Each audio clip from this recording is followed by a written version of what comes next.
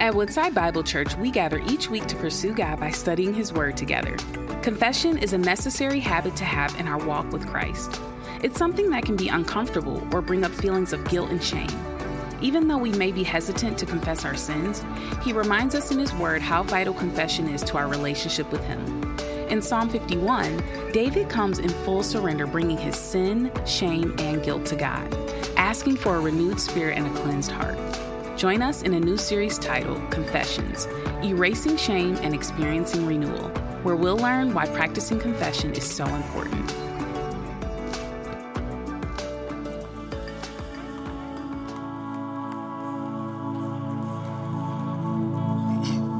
Would you pray with me? Father, we're so thankful for the cross. We didn't deserve it. We still don't. And yet you called us sons and daughters, not because there was any merit or worth in our part, simply because you chose to set your love upon us before the foundation of the world. So thank you for the cross. Thank you for Jesus, who took upon himself our penalty, our sin, our shame. What we deserved, Jesus paid.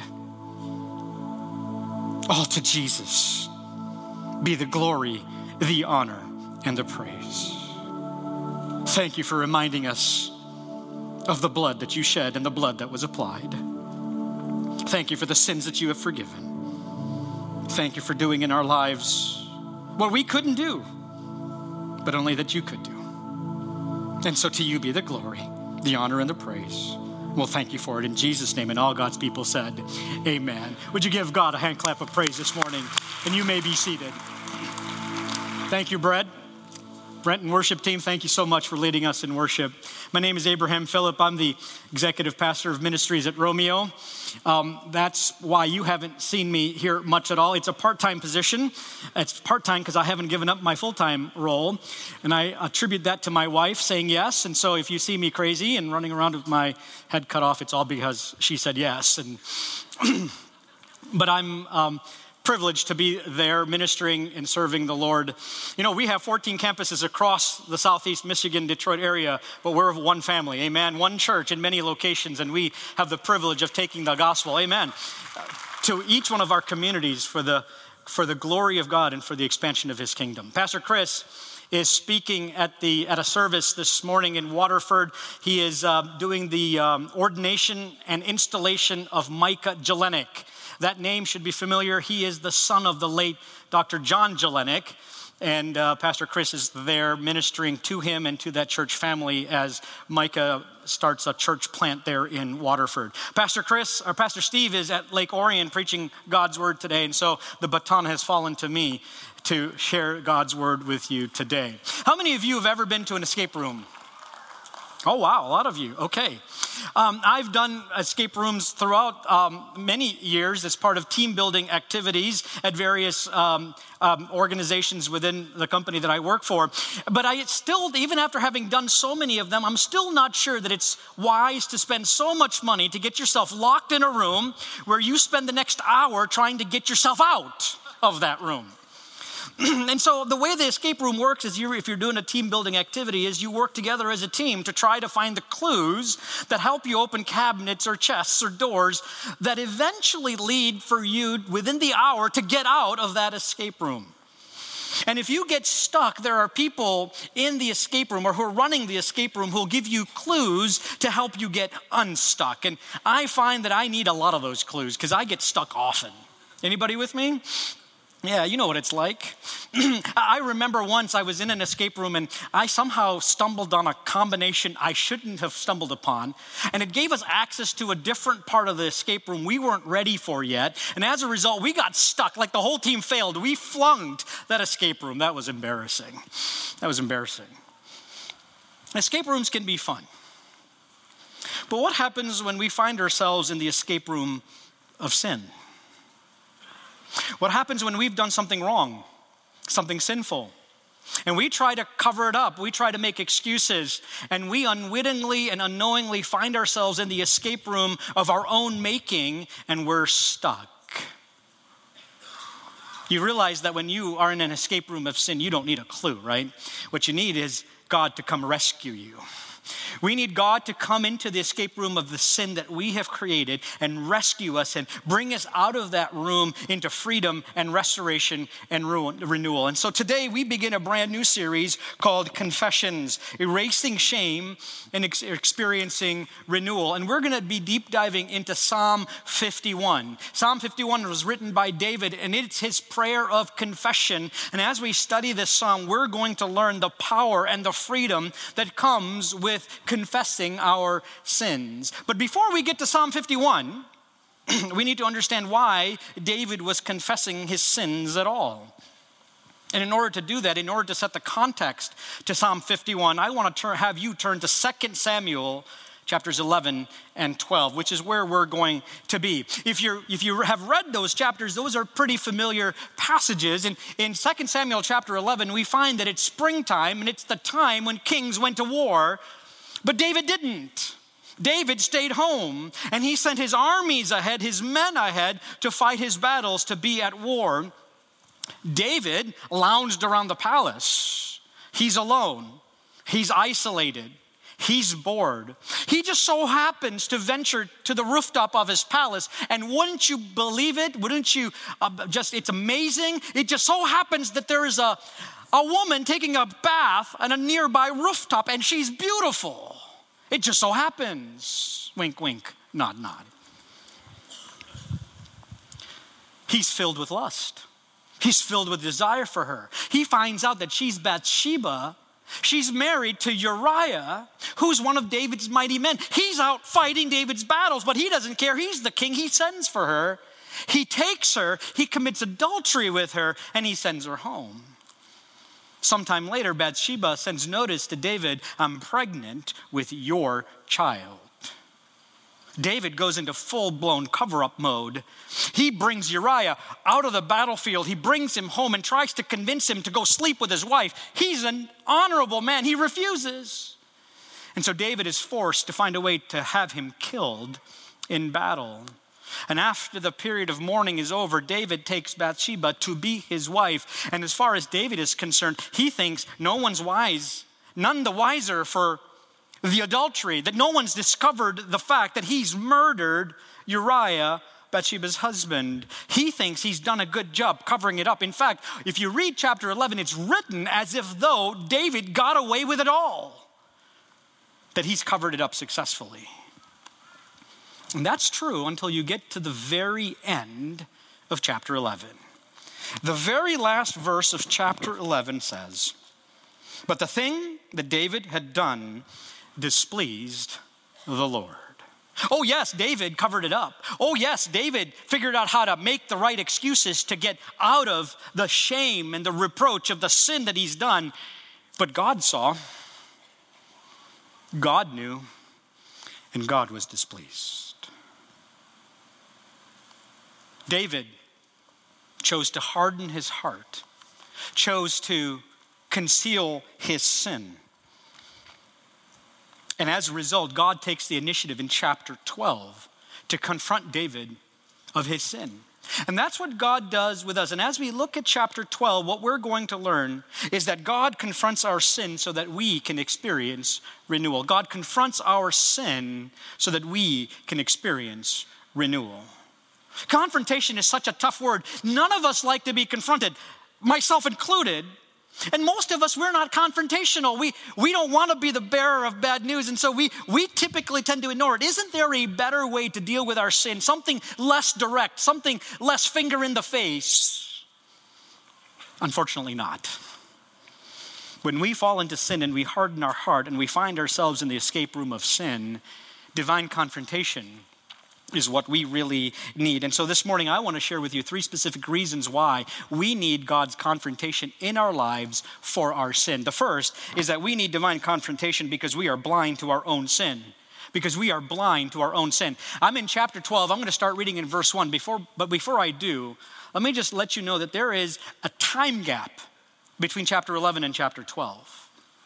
There's about 9 months to about a year gap between these 2 chapters. How do we know that? Because in chapter 11, Bathsheba is pregnant with David's child.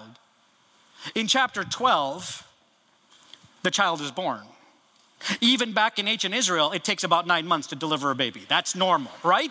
So there's about a year between these two chapters.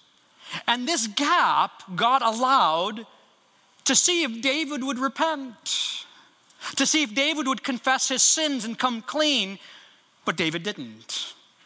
David didn't repent. And so God sends the friendly neighborhood prophet named Nathan to confront David of his sin. Notice 2 Samuel chapter 12, verse 1. And the Lord sent Nathan to David. He came to him and said to him, there were 2 men in a certain city, the one rich and the other poor. The rich man had very many flocks and herds, but the poor man had nothing but one little ewe lamb, which he had bought. And he brought it up, and it grew up with him and with his children. It used to eat of his morsel and drink from his cup and lie in his arms, and it was like a daughter to him. Now there came a traveler to the rich man, and he was unwilling to take one of his own flock or herd to prepare for the guest who had come to him. But he took the poor man's lamb and prepared it for the man who had come to him. Verse 5, then David's anger was greatly kindled against the man, and he said to Nathan, as the Lord lives, the man who has done this deserves to die, and he shall restore the lamb fourfold, because he did this thing, and because he had no pity. Nathan, the messenger, the prophet of God, comes to David. And he doesn't come with a finger in David's face. No, he comes with a story. And so David, as king of the land, would be responsible for executing judgment across his kingdom. So it wouldn't be unusual for Nathan to come and present a case like this to David. And the story is really simple. 2 men. One who is rich, who's got everything, herds and flocks and everything else. And a poor man who has nothing. He's bought a little lamb. A lamb who lives in his house.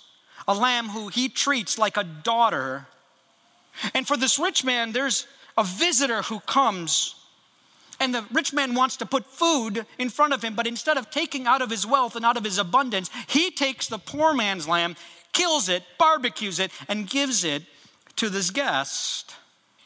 Now, at this point in the story, David has an over-the-top reaction. Notice, he says, as the Lord lives. I can almost imagine David leaping out of the throne. His eyes are wide. The veins on the side of his head are bulging. He's furious. And the first words out of his mouth is, as the Lord lives. Now, wait a minute. The mention of God is nowhere in chapter 11 until you get to the very end. David, for a whole year, has lived as if though there is no God. For a whole year, David has done whatever seemed right in his eyes. He has schemed, he has covered up, he has done whatever he wanted without once thinking about the living God. And all of a sudden, the Lord is front and center, as the Lord lives. And notice David's judgment on the man. This man should die. Oh, and he should pay fourfold for the lamb that was taken. But death? Now that seems a little harsh for stealing, doesn't it? I mean, after all, nowhere in the Bible do we find that the penalty for stealing is death. Nowhere. But the penalty for stealing, according to Exodus chapter 22, is that the person who stole repays fourfold for whatever was taken. Now, there is a penalty that leads to death, and that's murder and adultery.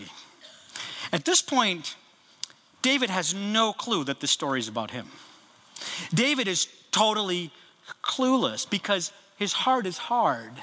His conscience is asleep. For a year, he has refused to repent from his sin.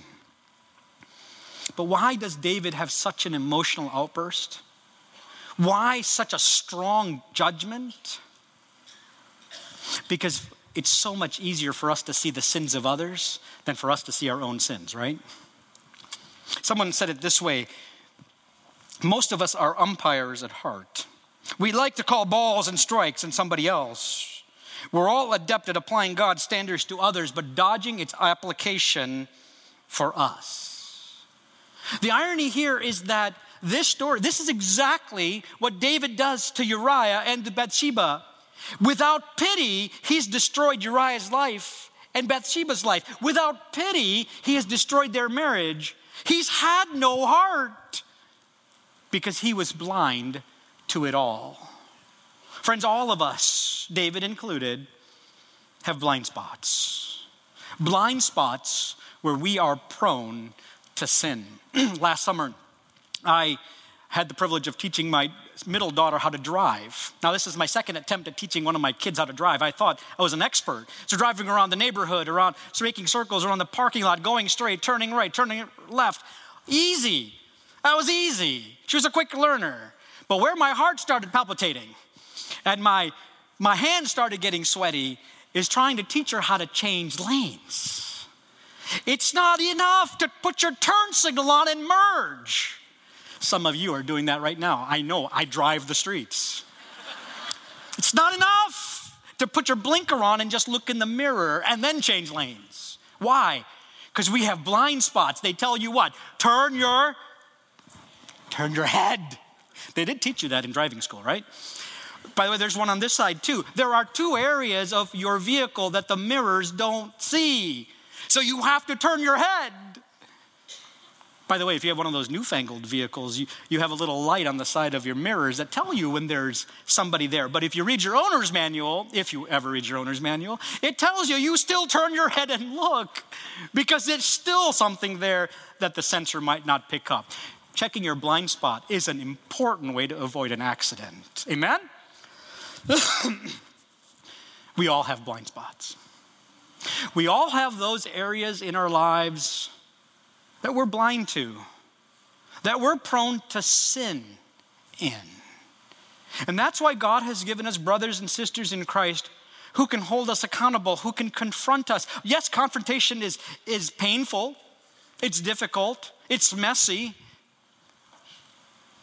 But friends, that's what God did with David. God sent Nathan to accuse him, to confront him, to reveal to him the blind spots in his life so that God can bring renewal. David had trapped himself in the escape room of his sin, and it took God sending Nathan to reveal that sin and to expose it. Friends, do you have a Nathan in your life? Do you have someone who knows you well, who can challenge you, who can confront you, who can call you out when you're not walking right with the Lord? I have a Nathan in my life. I'm so thankful for the Nathan God has given me, a man who knows me well, who has every right, and I've given him the right to challenge me, to confront me when I am not walking according to God's word, when I'm walking into sin, when I'm falling into sin. He has every right to challenge me and to confront me. Do you have a Nathan? I hope and pray you do, because we all have blind spots. David had a blind spot. And that's why God convicts us and confronts us, because we all have blind spots in our life. The second reason why God confronts us is because we have despised the word of the Lord. Because we have despised the word of the Lord. In verse number 7, we continue to read, Nathan said to David, "You are the man. Thus says the Lord, the God of Israel, I anointed you king over Israel, and I delivered you out of the hand of Saul. And I gave you your master's house and your master's wives into your arms, and gave you the house of Israel and of Judah. And if this were too little, I would add to you as much more. Why have you despised the word of the Lord to do what is evil in his sight? You have struck down Uriah the Hittite with a sword, and have taken his wife to be your wife, and have killed him with the sword of the Ammonites.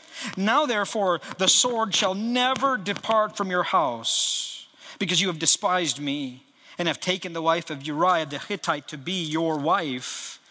Thus says the Lord, behold, I will raise up evil against you out of your own house, and I will take your wives before your eyes and give them to your neighbor, and he shall lie with your wives in the sight of this sun. For you did it secretly, but I will do this thing before all Israel and before the sun." Talk about a moment of truth. God has David right where he wants him. And now Nathan sticks his finger in David's face and says, "You are the man. You're it. This story is about you, David." 4 English words. that sliced through a year of hard-heartedness in David's life.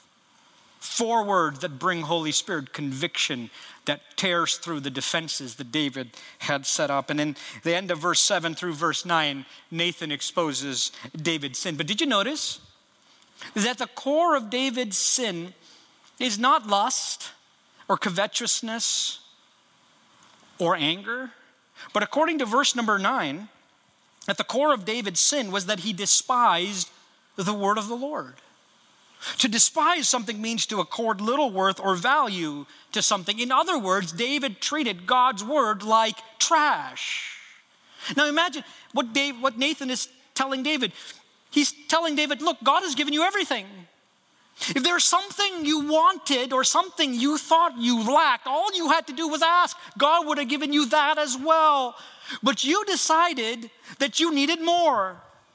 You decided that what God had given you isn't enough. And so you went around God's provision, you went around God's word, you went around God's will, and you took something that wasn't yours, something you thought you were entitled to, and in doing so, you despised God's word. In fact, if you look down at verse number 10, you see that David despised God himself. You see, when we despise God's word, it's the same as despising God himself. Some people say, oh yeah, but I love God, but I just don't like the things he says. Yeah, that doesn't work. You see, God's word is a reflection of his character. And so when you despise one, you despise the other. You can't have one without the other. And so because David despised God's word, he was treating God like trash. And after exposing David's sin in verses 10 through 12, Nathan delivers God's judgment. Can I just say, there is forgiveness for sin. And we're going to talk about that next. The penalty for our sin, which is death, will be removed when we confess our sins. But sin has consequences that we may have to endure for weeks or months or even for a lifetime. David's sin had consequences. Notice, David would experience violence and conflict from within his own family. He would experience open shame and the public violation of his marriages. Friends, sin has consequences because sin is expensive. There is a cost that comes with sinning. Someone once said, sin takes you further than you want to go and costs you more than you're willing to pay. Oh, sure, sin seems pleasurable at the moment. Sure, it seems satisfying when you're doing it, but the long-term effects of sin is misery. Because sin is expensive and there are consequences. Sin ruined David's life. It ruined Bathsheba's life. It ruined Uriah's life. It ruined the kingdom. It totally destroyed the witness of a holy and righteous God. Sin is expensive and sin has consequences. Friends, are you stuck in an escape room of sin? Is there unconfessed sin in your life that you've covered over? Because when we do that, we're despising God and we're despising his word. Won't you come clean? Won't you confess it today? If the conviction of the Spirit of God is working in your heart, respond positively to that conviction and say, Lord, I'm sorry for the things I've done. Would you rescue me out of this escape room of sin? And would you bring me into the renewal of life that is only found in you? God confronts us because we're blind to our sin. He confronts us because we despise God's word. But lastly, God confronts us because the Lord is willing to forgive our sin. Because the Lord will forgive our sin. As a result of Nathan's confrontation of his sin, at the beginning of verse 13, it says, David said to Nathan, I have sinned against the Lord. That's simple. Very short, very concise. He didn't go on and on. Very simple. Just 2 words in Hebrew. I sinned. I sinned. I find it interesting that David didn't dance around Nathan's confrontation of his sin. David didn't blame shift. He didn't say, it's all Bathsheba's fault. I mean, who told her to go take a bath on her rooftop? Didn't she know I was her neighbor, that I'd see her? Like, it's all her fault. It just kind of happened. I had no control. No, he didn't do that. He didn't blame shift. He didn't deflect. He didn't say, Nathan, it's so stressful being a king. You have no idea what it feels like to be me. No, he didn't do that either. He didn't turn the tables on Nathan and go on the offensive. He didn't say, well, Nathan, a little holier than thou, are we? Since we're talking about sin and my sin, let's talk about your sin. No, he didn't do that either. He didn't take a page out of modern culture and just ghost him. He didn't say, good talk, Nathan, let's talk never, #canceled. No, he didn't do that either. And that's why I think David is a man after God's own heart. And why he is so different than Saul. Saul sinned and lost the kingdom. David sinned but didn't lose the kingdom. Why? Because when Saul sinned and was confronted about his sin, he denied it. He made excuses. He covered it up. He ran from it. David, when confronted with his sin, I have sinned against the Lord. He didn't deny it. He didn't duck. He didn't deflect. He owned it. He confessed his sin. He came clean with God. And as a result of David's confession, Nathan replies at the end of verse 13, the Lord has put away your sin. You shall not die. Wait a minute. What do you mean you shall not die? The penalty for adultery, the penalty for murder is death. God, what do you mean you've pardoned David, that you have put away his sin? The phrase put away literally means to pass over. That phrase should trigger in your mind a different story, a story that comes from Exodus chapter 12. You remember the children of Israel were living as slaves to Egypt, and God was trying to get the Pharaoh to set his people free, but Pharaoh refused. And so God would send plague after plague, 9 of them. But when we get to chapter 12, God talks about the 10th, the last plague he would send. And in this plague, God would send the angel of death down the streets of Egypt. And in every house where there was a firstborn son, that firstborn son would die. But God tells the people of Israel, take a lamb and sacrifice it, then take its blood and put it on the sides and then on the tops of your door frame. And as the angel of death walks by your house and he sees the blood around the door frame of your house, the angel of death will pass over your house. No one will die in your house. David gets God's pardon.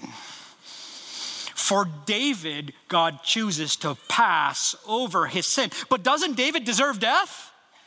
Yes, he does. But God chose to pardon David.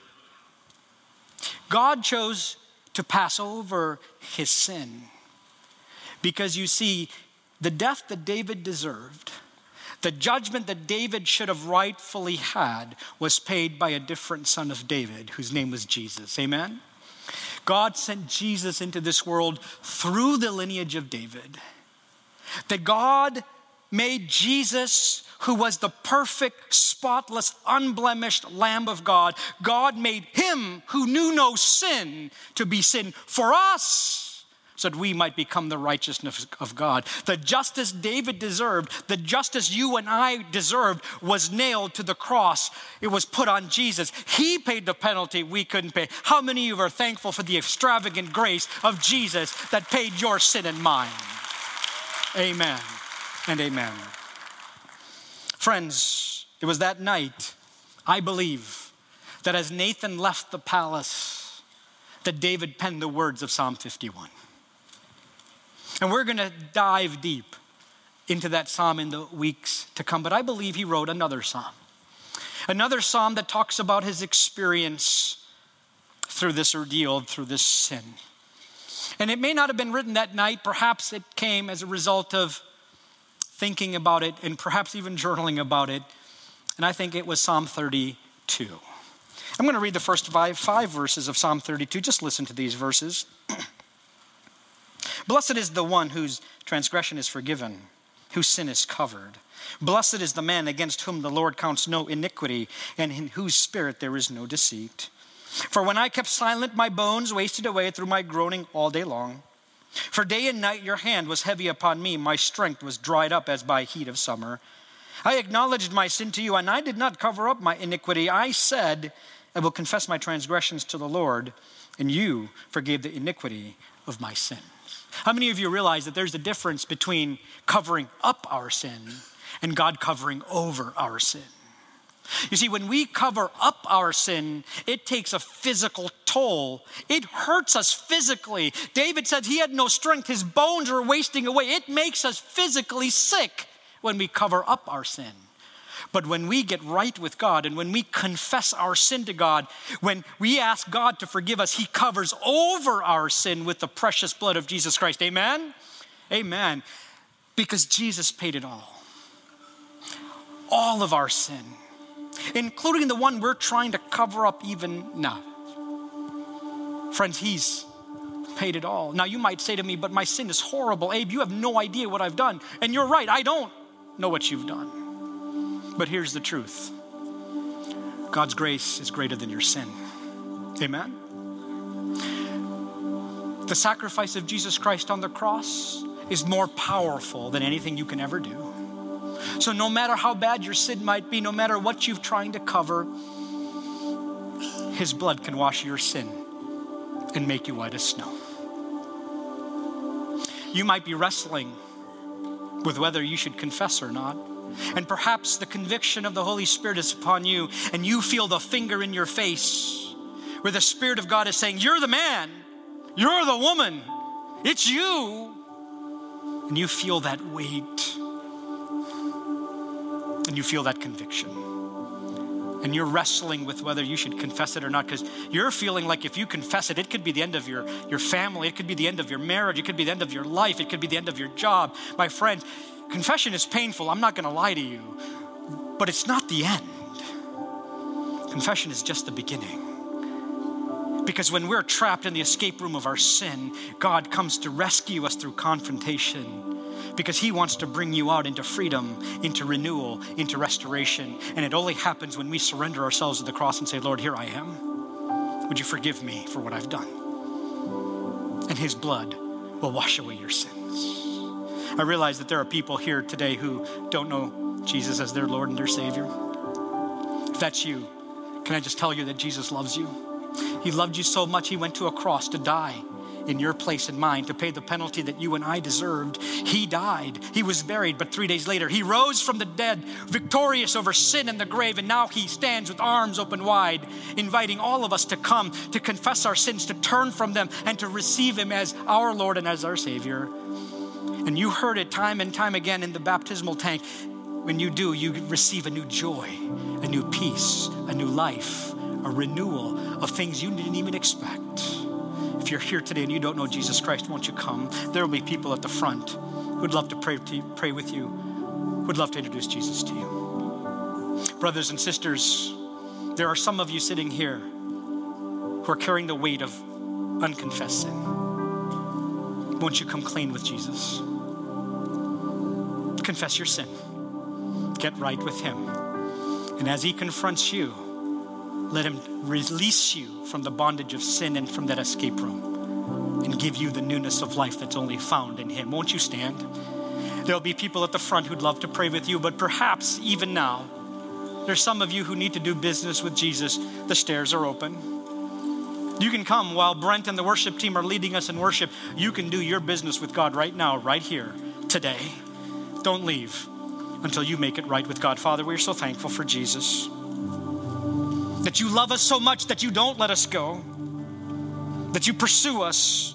You sent Nathans into our life to confront us because of your extravagant grace and mercy, none of which we deserve. And so, Lord, won't you do a work in our lives to release us from the sin we carry so that we can find renewal in you, and we'll thank you for it in Jesus' name. And all God's people said, amen.